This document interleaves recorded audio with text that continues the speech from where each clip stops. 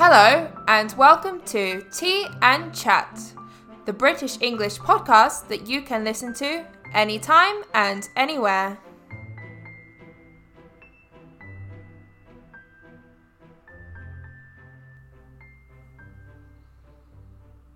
Hello and welcome to today's episode. Yet again, we have another interview today. I am so excited to introduce today's guest. She is a very advanced speaker of English, so much so that she teaches English herself. So, today we're going to be talking about all things regarding learning English and also our advice to you. So, hopefully you enjoy this conversation between two English teachers. And remember, there will be more interviews coming soon. So, without further ado, I'll let her introduce herself. Hello, Anna, and welcome to Tea and Chat. I'm so excited to have you here today. Thank you so much for coming on the podcast. I would love if you would start by introducing yourself a little bit. Hi, my name's Anna, and I'm a teacher from Barcelona, and currently I teach English, so I'm trying to improve my English. So, how long have you been studying English for? I think about 10 years, not more than that, maybe 20 years, yeah, I forgot how old I am. Yeah, more 20 years maybe, yeah, that sounds closer. Okay. Like, actually, since primary school. Okay. So, do you think like your journey of learning English has changed a lot during that time? Like sometimes you're focusing on it more and like school, Yeah. maybe you don't focus so much, or were you a good student? No, I was a good student, but I think what makes a difference is having interests that align with the things you're learning. So during school, I liked English, but I didn't really have any hobbies, English related hobbies. But I think I really improved when I started, like watching British YouTubers and stuff like that. Was watching British YouTubers like your main source of like studying English? Yeah, I think that's where it came from. And then I started watching like films in English and TV series and stuff, and reading in English, even like comics and stuff. Yeah, not just British YouTubers, but YouTube in general. I started to get into YouTube and watch things in English, like content in English. And I think that's where I think that's where I started, like having an interest, a real interest. Because otherwise it was just like before, it was just passing the exams and nothing really. Yeah, nothing more. Okay, it's a really good point you made. So do you think that someone, I know we're kind of like going straight in about English, but we might as well. So do you think someone can learn English if they don't have like a real interest? Well, I think it's a tricky question. I mean, you can learn the contents that the teacher tells you to learn, but I think in the long run it's not gonna stick. It's like, I think it's school in general is like that, which is why it's very frustrating to be a teacher, because usually I think motivation is like the most important thing. And I could say the same for maths and stuff. Like, of course the students are going to learn something, but if they don't really have an interest, or maybe not like having a real interest, but friends from the other countries, or like from other countries, or I don't know, a boyfriend or girlfriend, that's like the real way of learning the language. So do you encourage like pen pals? Did you have a pen pal growing up? well, not really, but like but I wasn't a teenager, but I used to write on online communities. So if I had, say, I had an interest, so I would find people with the same interests, and usually there were like dedicated spaces where you could talk about it, which I wouldn't like directly advise people to do, because it could be dangerous, especially if you're like a teenager, because do not trust people on the internet. But no, I mean, like, obviously I'm on Instagram and I see like a lot of communities on there and people setting up like WhatsApp groups so they can like message each other. And I guess if they're making like friends that way, it's kind of like encouraging each other, right? So it can be a good thing for adults. It can be. Yeah, exactly. Or if you're really responsible and like are aware that there are people who are not gonna be nice to you and things like that. Like, I don't know. I wouldn't, as a teenager, Yeah. I wouldn't, like, if I had a teenage child, wouldn't let them be completely free on the internet. I would be scared. So Okay. I think as long as they are responsible, maybe. Yeah. I like that we've got into like an internet online safety discussion. But I guess it's worth mentioning, definitely. Well, I mean, because I teach teenagers, I'm always concerned that they think that no one's gonna, I don't know, that no one's gonna try anything weird. There are lots of weird people. I don't know. Mhm. Yeah, no, that's fair enough. I mean, you always have to be wary of these things. I just want to say, so far, people are probably listening to you, Anna, and people probably realize that you do sound very good when you speak English. Um, But you've I'm nervous. already. Oh, okay. Don't worry about it. But you've already used like a nice variety of expressions, and your pronunciation it's quite natural. So people are probably thinking, "Wow, how did she do that?" But like you said, it's been like 10 or 20 years or so during that 20 plus, 20. yeah. So it wasn't always like this, right? Like at what point would you No. say that like there was a big or what point would you say you felt really comfortable maybe speaking to a native or more comfortable speaking to a native? I have never been shy, so I never like I was a kind of kid at school that would raise their hand and try and answer anything. So I have always been comfortable, but even if my level wasn't good, I always tried. But now I think for maybe 3-4 years I've been more comfortable, and I have been teaching English I think for 3 years here in Barcelona. Yeah. So that's when I would say I became more comfortable, also because I had to do it as a teacher. Yeah, yeah. You have to be confident in your skills.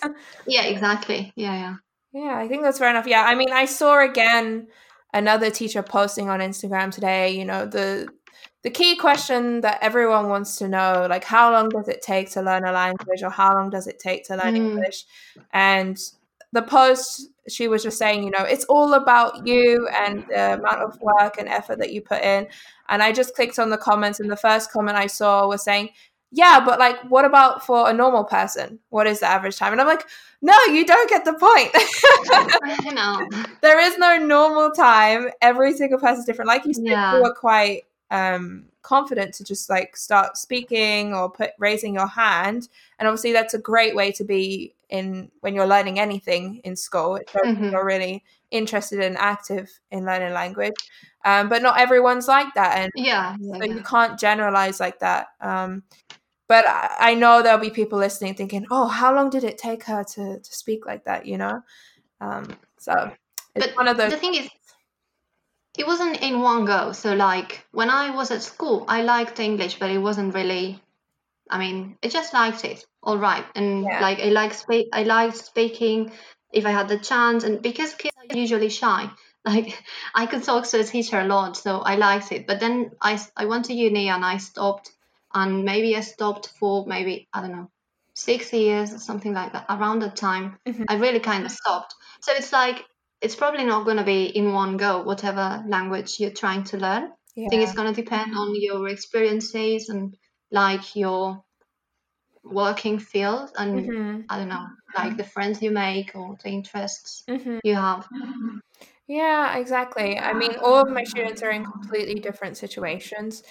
Um, but yeah, sometimes maybe they set themselves a goal of like by next year I want to be proficient, Mm. and if they're not Well, proficient by that time, then they get really disheartened and they just kind of want to give up altogether. mm. Which isn't. I I can understand it can be disheartening to not, reach your goals all the time, but you have to be a bit yeah, realistic.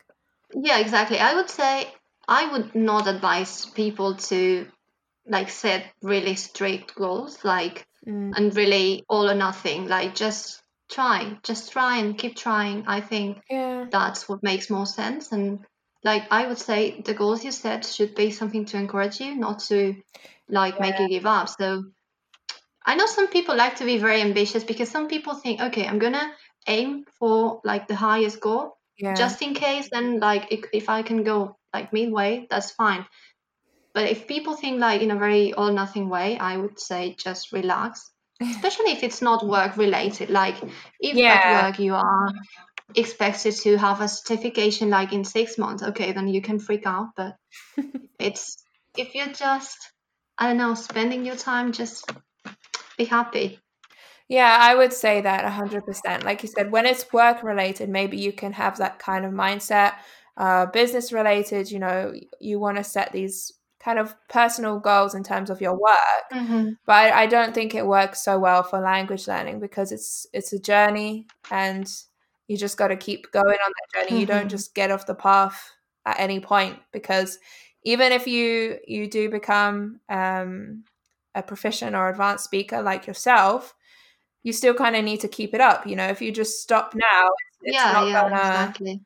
you're not gonna keep the level that you're at if you just decide to stop, right? Oh, exactly. In 2 years, I would go back to a B2 level, probably. Like, yeah, honestly. Yeah. So that's just something to keep in mind. Don't be disheartened. I wanted to mention that, especially it's a new year, people will be setting their goals for language learning as well. So just keep that in mind when you're doing that. So Anna, you speak English, you speak Spanish. Do you speak any other Mm-hmm. languages? I speak Catalan, which is my first language, but other than that, well, I learned like a bit of German, but I could only say like 2 sentences now. So, and same for Japanese. I could maybe say 2 sentences in Japanese, And maybe and that's it, really. Korean? Or maybe Korean too, like maybe 2 sentences in Korean. But that's it. Okay, fair enough. And what is Catalan? Because I'm sure not everyone knows that language. Yeah. So Catalan is a language that is spoken in an area called Catalonia, which is, well, in English it's called Catalonia. It's part of Spain, and it's it's the area around Barcelona. It's a region, really, Mhm. and the language is similar to Portuguese, to Italian, to Spanish. So it comes from Latin, and actually here where I live, everyone speaks the two languages, Catalan and Spanish. Depending on the area, one of the two is more prominent, we could say. Like a lot of people speak one language, and maybe the other is like the second language, and in other regions, it's the Yeah. opposite. Usually, around in the area around Barcelona, people tend to speak more Spanish than Catalan, and in rural areas, it's the opposite. Okay. But yeah, we have like there's like a channel in Catalan. There are books. Like it's the language has a really old history. Like there's a literature. Literature? Oh, like books in Catalan, you Yeah, mean? like the whole discipline. Yeah, Yeah. like if you study Spanish literature, you have like a set of authors and yeah, and books, and it's the same for Catalan. You can go back to the Middle Ages hmm and start studying all the authors and stuff. That's super, super interesting. Because, Spanish, Hmm. besides English, it's one of the most widely Yeah, I spoken mean, languages in the especially world. because Catalan So, has but people might not be been aware that there is oppressed more than just throughout Spanish. history. Not nowadays, but it used to be. And even nowadays, I think not a lot of people outside maybe the south of Europe know it exists. So, well, this is a bit tricky, but yeah, throughout history, Catalan hasn't really had the same like standard as Spanish. So even nowadays, yeah, definitely. Yeah. Kind of like the same rights almost. No, no, Yeah. it's a completely Well, different if thing. It's anybody like wants to learn French a and slightly more Italian, obscure Portuguese, version but of I know what you Spanish, mean. maybe, I don't know how to say it. Okay, just There okay. If are, you want to learn obscure yeah, if language, you want then to just move in to general, Barcelona, I it's a think bit it's a more good idea unique. I to don't know how many speak a bit speakers of there are of it, Catalan, but mostly maybe because if you people want are to going to be move to very happy Barcelona, of then seeing it's a other good people idea. make the effort.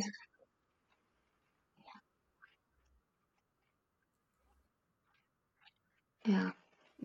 Yeah, yeah. It's always nice. You got to speak the native language to where you are. I try a little bit of Spanish for fun, you know. I'm still taking Spanish lessons, but in terms of like setting goals, like what we were saying before, I don't set myself like these huge, unachievable goals, because for me, I feel like I'm quite young and I have my whole Mm, life ahead of me. So if I just have like, you can't yeah, really have too much fun with a language. What I mean by that is, if you want to improve, you do have to be a little bit serious. You know, you can't just yeah, watch TV day in and day out and think that you're going to be fluent at the end of it. I mean, that could be good for you. You know, if you do something to such a high extent, then yeah, it's going to obviously impact. But if you're hmm like super relaxed with it and only see it as like a hobby like I do, then you can't expect like a huge improvement. But like, I'm just like, well, I'm still young. I have my whole life ahead of me. And, you know, as long as I kind of do a little bit here and there and keep it up, you know, there'll be a gradual change. And then one day when I feel like I have the time, I can actually work on what I already have. Do you know what I yeah. mean? You can always pick it up after some time. I mean, you will probably have to refresh a lot of things, but I think Yeah. regardless, I mean, I agree with you that just watching TV is not gonna like make a huge difference. But I think it's a good thing regardless, even if Yeah. like as maintenance, so to speak, like just to keep Yeah. the level and to like to avoid forgetting everything, because if you have no contact with the language, then you are for sure gonna forget everything, which nowadays Yeah. doesn't really happen because you have YouTube, you have Netflix and stuff like that, so it's way Yeah. easier than say like 15 years ago to keep hearing things in the language you're learning. Definitely. Because, like, I even told you before when I was watching a couple TV shows in Spanish, and I just felt like afterwards, like, oh, I didn't really do much, you know, just by watching TV. I felt like it was such a lazy way to learn Spanish, if I'm being honest. But the moment I stopped watching TV, like, I haven't watched a Spanish show in a couple months, you really notice the difference. Because, like, when I was Mm, listening to the people on the Spanish TV show, I would like understand a large amount of what they were saying. And then when I went to my Spanish class, I'd feel a lot more confident even just trying to make hmm sentences, even though I had like no idea what I was saying. I had like the confidence to be like, well, I heard them, you know, it's like I heard them say it like this, so I can do it too if I understood yeah, what they meant. But now it's like, now when I go to even say simple sentences in my classes again, I'm kind of like really nervous, and I'm like, oh, mm, I like, you know, just kind of that panic sets in where you start worrying about everything, like grammar, and it's if you start, you know, overthinking things yeah. like that, it's not gonna help you. So yeah, obviously having a lot of input, even if it's passive, even just like listening practice, of course, in Hmm. general, it's always good. It totally got off on a rant there, but like, you're an English teacher, so I suppose this is kind of like what we're going to be talking about today. But you're a kind of a traditional teacher in the classroom. You said you teach teenagers. What would you hmm say is like the best point or the best part of teaching teenagers and the worst part of teaching teenagers? Oh, the best part? Um, well, I don't really know. Let me think. I just like it. I mean, I don't really think that's like the best part. I like it. I think it keeps me connected to what's happening nowadays. And I really like teaching in general. So I think I would like teaching people regardless of age. But Okay. I think I get on well with teenagers compared to primary school kids. Okay. I don't know why really. And so yeah, I just like teaching in general. And the worst part would be, I think, it's the discipline, keeping them mm, quiet and stuff like that. But I Yeah. think experience plays a really important part in that regard when it comes to discipline. Hmm. And I've noticed I started teaching maybe 5 years ago, and now I'm really comfortable. I'm really settled, I feel like. So I think discipline comes with experience. Yeah, that's But if you good. like teaching, if someone likes teaching, like give it a go, because all the positives like more than the negatives, so it's gonna be all right. Okay. Would you say it's quite difficult to get the students engaged with the language? Yeah, but I think that's the same for every subject really, because we live in a, well, it didn't used to be like that when I was a teenager, because like if I wanted to watch TV and watch a series, I had to wait until it was on. So, but now there's like a sense of I want to have this and I want to have it now, and I don't want to wait for it. And I think this has like extended to everything, and it's way more difficult to like have a sense of discipline. Also in terms of like, like waiting for things and like having things as rewards is like, it's a bit more difficult. So keeping them engaged I think is way more difficult, because they have like lots of inputs that they didn't used to have. Well, that my generation didn't used to have. I'm 30 now. Yeah. And I think that plays a role in that. And also it's the same old story. Now, no one likes going to school. Like very few people like going to school. And it's quite difficult, but I think with English it's not the worst, because you can make it fun sometimes. I mean, it cannot be fun all the time, because then they're gonna think they're just playing. So it has to be serious, but it can be a bit fun sometimes. Like there are lots of resources to make things fun and play games, and even teenagers like playing games.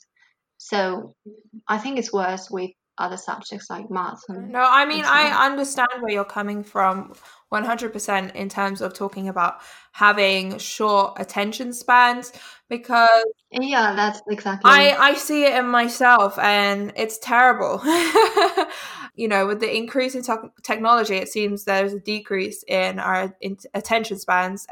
And I mean, we were just talking before this about watching YouTube, and I've been watching YouTube for about 10 years now. And when I used to watch a video, you know, I'd hit play and I'd watch it. I wouldn't want to miss a second of it. And I'd do that. And I was like that for a few years. And then it got to a point where I just had to skip to the important part. I couldn't watch like I can't watch like the first 2 minutes. If they start kind of rambling, I get bored and I switch to the next video. Like I always have like 5 videos that I'm kind of flicking between, because my attention span has gotten so bad.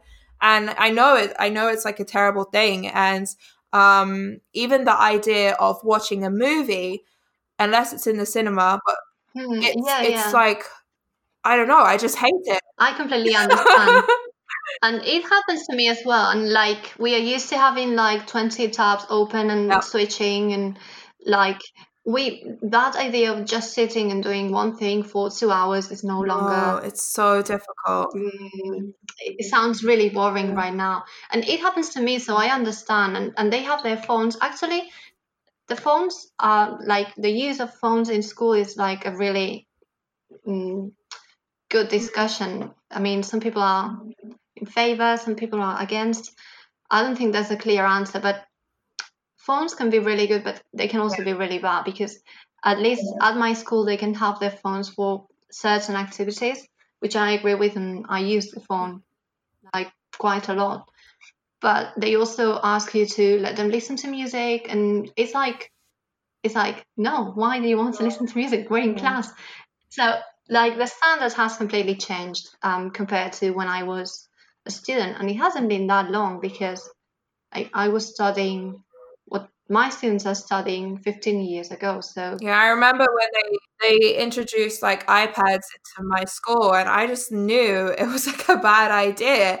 Like I understand there are benefits for looking things up. Before they would take you to the computer room and you'd have to do your research. So it'd be like a research day. But now you could just easily pull out your iPads, and everyone around me wasn't using the iPad for the purpose that was intended. And I just felt like Googling something in lesson, it just didn't feel, I don't know how to say, but like productive, organic. Yeah, I don't know. I didn't care to Google about this subject that my teachers just brought up for the first time, related to like chemistry or biology. I'm like, I don't want to Google this. Like, that's not what I would look up.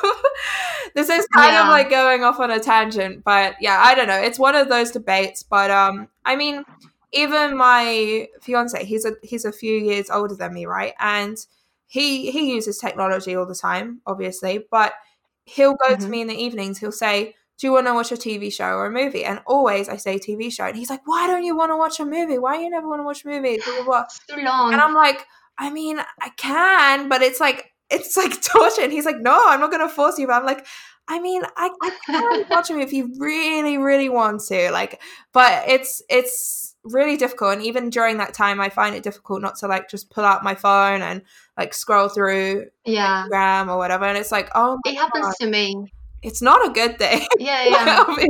No, it's definitely not a good thing. But it's like this with everything, and we have become used to that, and we don't really see it as a weird thing, but it is really weird that in a few years this has happened. Yeah. Plus, and that's related to teaching, another thing that's happened is that the Spanish to English or Catalan to English translators have improved a lot, which makes my job really difficult, which means I cannot like give them assignments to do at home because I know they're gonna just copy That's so what the translator says. Yeah. That's really frustrating because like maybe 5 years ago the translators weren't that good. So even if they copied the direct translation, it wouldn't be like a super good mark.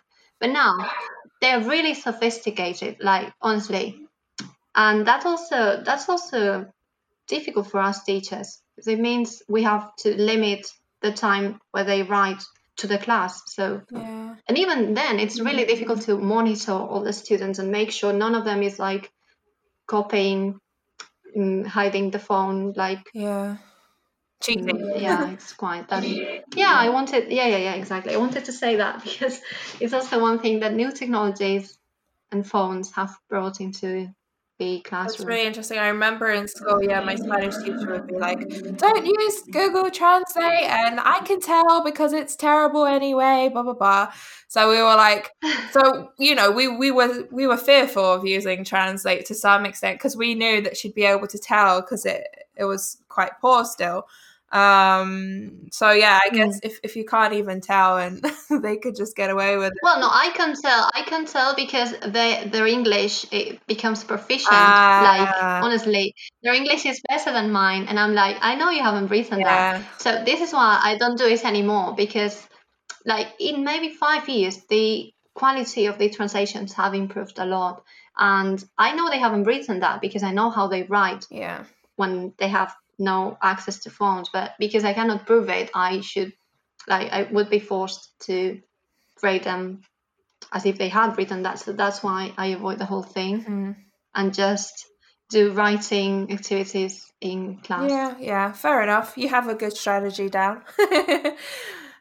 What like difficulties would you say there are specifically for Spanish speakers learning English? Like what are the big I would say pronunciation is the biggest deal here, and being able to form sentences. And well, if it's just the thing is the problem we have is books. I think that's the same in all the languages. Books are just fill in the blanks exercises and really like artificial activities, and translating that into actual knowledge and actual ability to form sentences is really difficult. And that's one thing. Like some kids are good at filling blanks, but really bad at forming sentences. And also that's one thing. And also pronunciation is really different. Like Spanish and Catalan pronunciation is really different from English. And I think it's something that historically hasn't been really considered. Like teachers would just ignore the pronunciation aspects of things and focus on grammar and vocabulary. And sometimes it was because the teachers themselves didn't feel confident or comfortable like dealing with pronunciation. So I would say that these are the two biggest difficulties. I'm really big on pronunciation, and you're supposed to do it consistently from the beginner stage, right? Whereas some people think, well, I guess the old way of thinking is that you would just start it once you get to like advanced or upper intermediate, and that's a really bad idea because it does take. Yeah, I think that's a mistake. Yeah, it does take a long time to kind of pick it up, and you should be doing it consistently throughout. But that's kind of a reason why I always like to distinguish the difference between accent and pronunciation. My students always say, "What's the difference, Rebecca? It's the same." Like, why do you keep saying it's different? Wow. And I'm like, they are very connected, but I like to distinguish the difference. I want to make sure from the beginning that you are pronouncing things correctly, but I'm not looking for you to be speaking in a British accent from the beginning. Do you know what I mean? And some Yeah. people, they never are interested in even getting like a full British accent, but as long as their pronunciation is fine, and maybe you can still hear little twangs of the accent in what they're saying, but the main thing is that the person can understand you. And if your pronunciation is bad, then a native speaker is not going to understand you. But if your accent is from another country, they'll still be able to understand you. Do you know what I mean? To some extent. Yeah, absolutely. I just like to differentiate Yeah, I mean, it. Like, accent is optional, and that's when you are proficient and you decide, okay, I really want to like nail this down, like nail down my pronunciation and get into all the details of it. But just like general pronunciation should be learnt from the beginning. yeah, I agree. I completely agree with you. And I think like not paying attention to pronunciation is really bad because then you learn things the wrong way. Like you learn how to say things in a way that no one says, and like you go to a foreign country and no one understands you. And that happened to me at first, like when I started learning English. And now I try to tell my students that it's really, really important that they try and pronounce things the right way. Like as you said, not trying to sound British or American or whatever, but like for example, for Spanish speakers, I think one of the biggest difficulties are like vowel sounds because Spanish only has 5 vowel sounds, and we tend to like if we see a name written down, we pronounce it the way we say it in Spanish. So, for example, walked, students say walked. So it's like when they say walk it, they have like they have it ingrained, and it's really really difficult to say. Oh, it's not walk it, it's walked. And that's the things I try to emphasize, like because usually I say it like as I think it's the correct way. It might not be, but like I try to say it with the correct pronunciation, and they repeat the same thing they were saying. So it's like once they have heard it, maybe like they were 5 or 6 years old and someone said it the wrong way, then it kind of sticks and it's really difficult to change.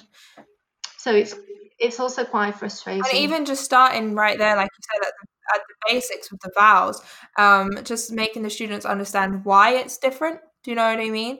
Because if you just keep correcting them in pronunciation, like, okay, sure, they might pick it up, but it's a lot more difficult if they understand, like, for example, oh, the mistake you're making is with the vowels, or the mistake you're making is with ed at the end of sentences, because this is how we pronounce it in English and this is how you do it, etc., then they can have a better understanding. Because vowels, it's actually like the key to pronunciation across many languages, because vowels are pronounced differently in different languages, and different accents kind of change that sound slightly.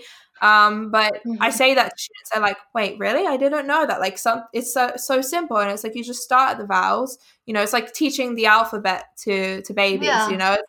It's like, here's the alphabet, and then let's go from there. Here's the vowels for the sounds, and let's go from there. Do you know what I mean? So, Yes, I think that's really important. I think it's important that they have a reference. So, for example, if they have a sound and they have, okay, this is the sound, this is the example word. So, okay, this sounds like this, or walk sounds like horse. So they can compare it to one word. I think that's important. Yeah, using different word pairs and things. Yeah, there's so many different techniques as well that can make it enjoyable, that can make it fun, and make it a little bit more easier to understand. So, keeping everything that we've said in mind, what would you say is your number one piece of advice for people learning right now? Because we've gone through a few different things about watching TV shows, making sure you're very interactive with the language, and we're discussing like pronunciation and importance of it. But just for someone who's maybe a little bit lost right now, they don't know what to do, they're just kind of stuck in a rut, maybe. What advice would you give to them? Well, my advice would be find a hobby that involves the language. could be a hobby, could be an interest, something, and then everything will become easier. So try and find something that interests you outside of class, Yeah. and then following what the teacher says and doing homework and reading in the language is going to become easier naturally. Mm-hmm. So that's, I mean, it's a bit lame, but that's what I would say, really. It's not lame because I have obviously a lot of my students are adults, right? And so, which is different to you, but because a lot of them are adults, they are learning for work and they're learning for business purposes. And so they just feel like they are being forced to learn English. They don't really want to do it. They're doing it because they want to improve their career or because their boss told them to do it, but they don't really want to do it. So outside of lessons, they're not doing like any practice whatsoever because they haven't found the enjoyment. Do you know what I mean? They haven't Yeah, found absolutely. that aspect. And that's a big problem. A lot of my students, that's the case for them. They are just doing this to further their career, but they just see it as like, oh, I have to go to lesson or I have to have a teacher, and okay, I just have to do this for my job. But they're not seeing the other side of it where like, okay, this could actually be something quite fun, quite enjoyable, and how could I make it so for me personally? Like how can I personalize English to be enjoyable for me, kind of. Yeah, I think that's the key. Actually, I have a student who hates English, but she likes K-pop. I like K-pop too, and because I know that how it works, I know that all the videos tend to have subtitles. And I told her, okay, just do the same thing you're doing, but instead of watching the Spanish subtitles, reading the Spanish subtitles, do it in English. And she did, and bit by bit, she actually improved. That's a really good it's not idea. like yeah. It's like it's not. I mean, there's no magical solution. So, and anything I said, it's not going to be the be all and all solution. But I think finding something you like besides going to class is the key to success in that regard. Yeah, no, for sure. So that's a perfect example. Her hobby was listening to K-pop, and you just gave her a way to incorporate English into that. So that's a good example. Yes. Okay, well, I think... Well, it did work. It did work, so I'm happy. Yeah, it sounds like, why not? It does sound like a great idea, and that's it. Everybody has different interests, and even if you are studying for work purposes, just try and make it into a hobby too. Make it something that's enjoyable and that works for you. Personalize it. That's the key. There's no one set textbook way of learning a language, despite the traditional mindset, like you said, of just filling in blanks and answering exercises and stuff. It's not the way. You can personalize it to however you want. So whatever works for you. Find the best technique, because we can't tell you that. You need to find out for yourself. Okay. I hope that was good advice. You definitely are good at giving better at giving advice than me, I think. But thank you so much, Anna. I know. Thanks for having me. I know we're just talking about teaching in English, but hey, it's nice and informative for the listeners. You gave a lot of great advice, so I'm sure they can take it all on board. So that's all for today's episode. I hope you enjoyed that interview. It was very, very fun to record. And I have another interview with another English teacher, but a native speaker, a native Canadian speaker, coming shortly soon also. So make sure to stay tuned for that. We've got lots more good things to come here for season 2 of Tea and Chat. And until next time, have a lovely, lovely weekend.